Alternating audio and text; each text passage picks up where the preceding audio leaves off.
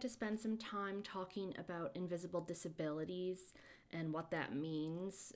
For those of you who've been following for a long time, you know that in March I started a great job at Mount Royal University, running mentorship programs, building community, and I was so excited about it because they were so accommodating with my disabilities and gave me flexibility to work as needed and take breaks as often as I wanted. And that was honestly a benefit of the global pandemic because so much was shifting remotely that I was able to realize that even though I can't necessarily work in person full time, working remotely was really good for me. So I stopped putting out podcasts because I was so passionate and focused on the work I was doing.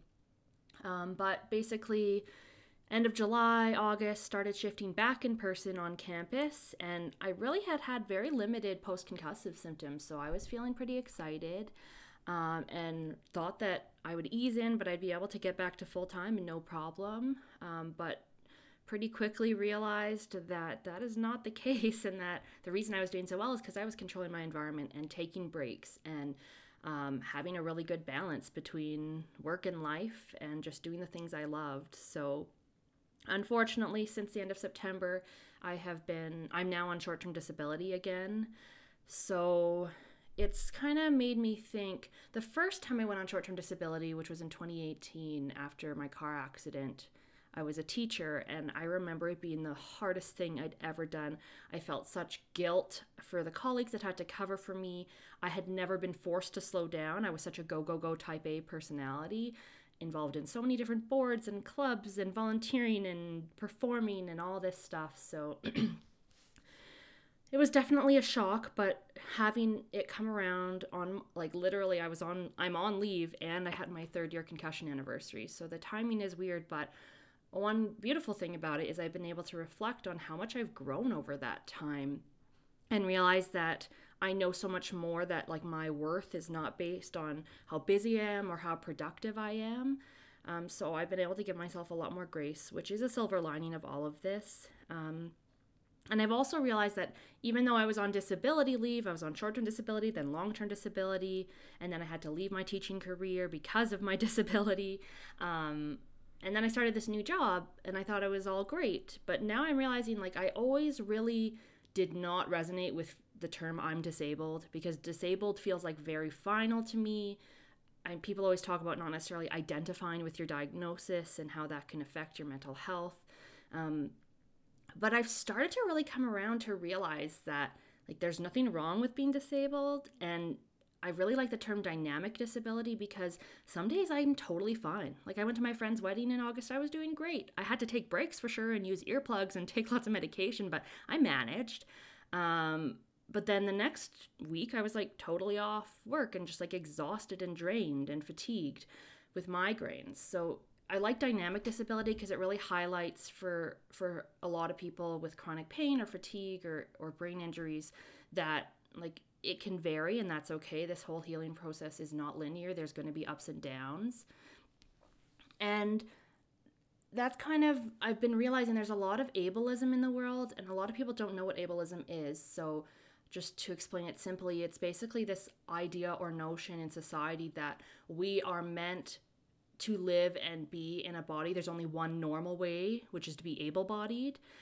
To have no impairments, to be no cognitive deficiencies or anything like that. So ableism, it's not talked about that much. And in fact, the first time I really learned about it was, ironically, in the graduate course I was in when I got my concussion.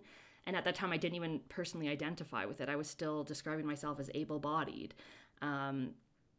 Because you often think about disabilities as being like someone in a wheelchair or someone using like mobility aids, something that you can see. And that's why I've become really passionate about speaking about invisible disabilities, because the majority of people with disabilities have conditions or illnesses or disabilities or injuries that are not visible. And what makes that so hard is that people can't see what's going on. And now I know, like, just like you can never tell when someone's having a bad day or when someone's going through something difficult, it's really tough. So basically, I changed my Instagram account. It was post_concussion_support.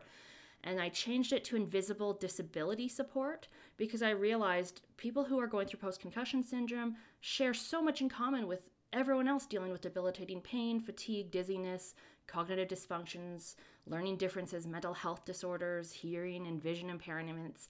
Basically, this whole umbrella of invisible disability can really connect us. But unfortunately, because of internalized ableism, this guilt and shame that we feel for not being fully healthy, that can keep people away from that. So I'm really trying to raise awareness now that there's nothing wrong with having an invisible disability.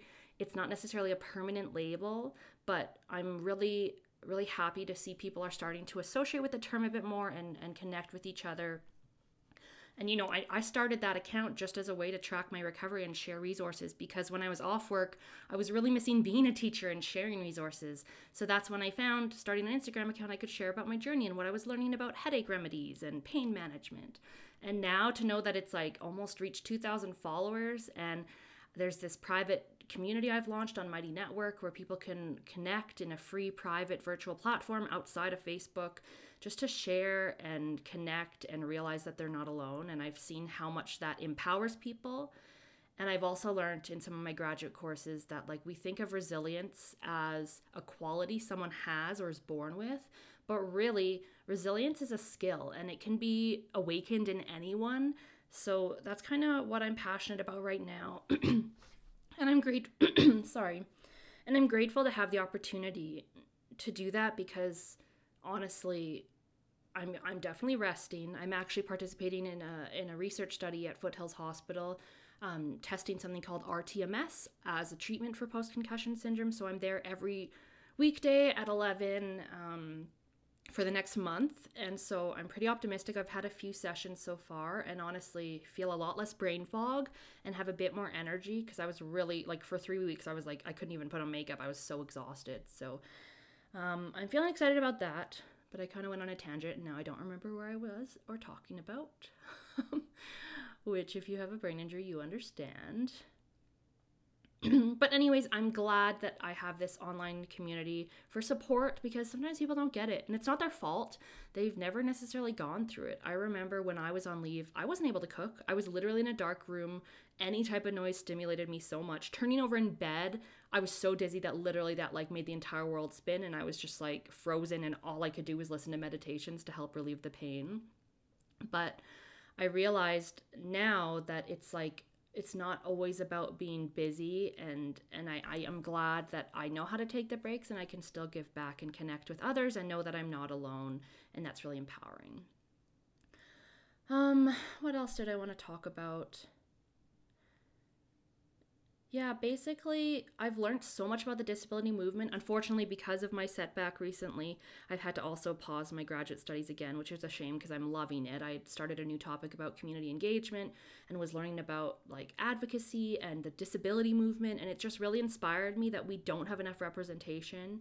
And I read Judith Human's book. You should look up her TED Talk if you can. She's really an important part of how the American Disabilities Act was formed, and she's also in Crip Camp, that documentary on Netflix. But her TED Talk, her book are so amazing.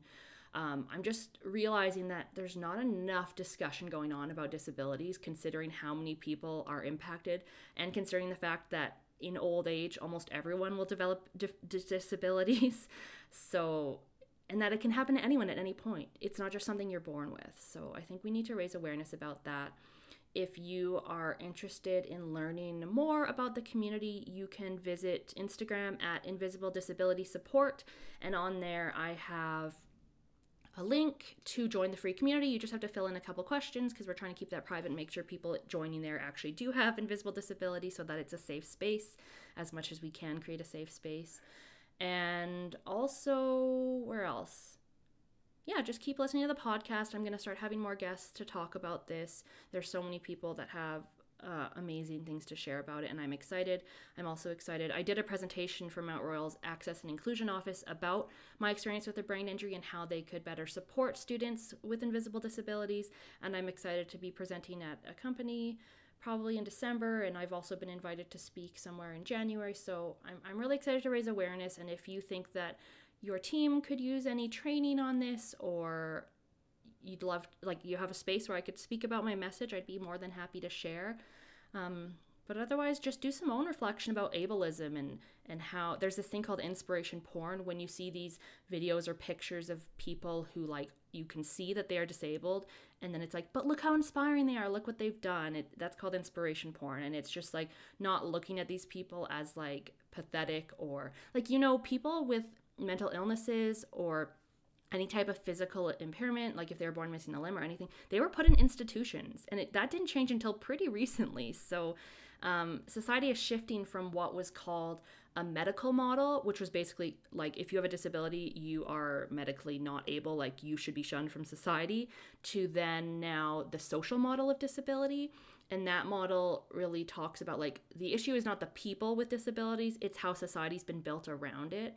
So you saw shifts, like now there's divots on sidewalks, and that's for people who are using wheelchairs, but it's also really helpful for moms who are pushing babies, and for runners and people on bikes, and just realizing, and it's the same thing as a teacher with differentiation, like this idea that not all students learn the same way, and you have to adapt to the way they're going to learn best, and whether that's videos or oral or getting up and moving, kinesthetic learning, just basically realizing that not everyone's the same, and that's actually totally okay, and that's what's normal, and trying to rethink how we think. Like, there's been so much movement on feminism and Black Lives Matter and racism and all these topics, even Stop Asian Hate, and I think we just need to really start moving the ball on ableism. So if you are interested in this, please share this podcast with someone you think could benefit, and I look forward to seeing you in the community if you are interested in that and resonate.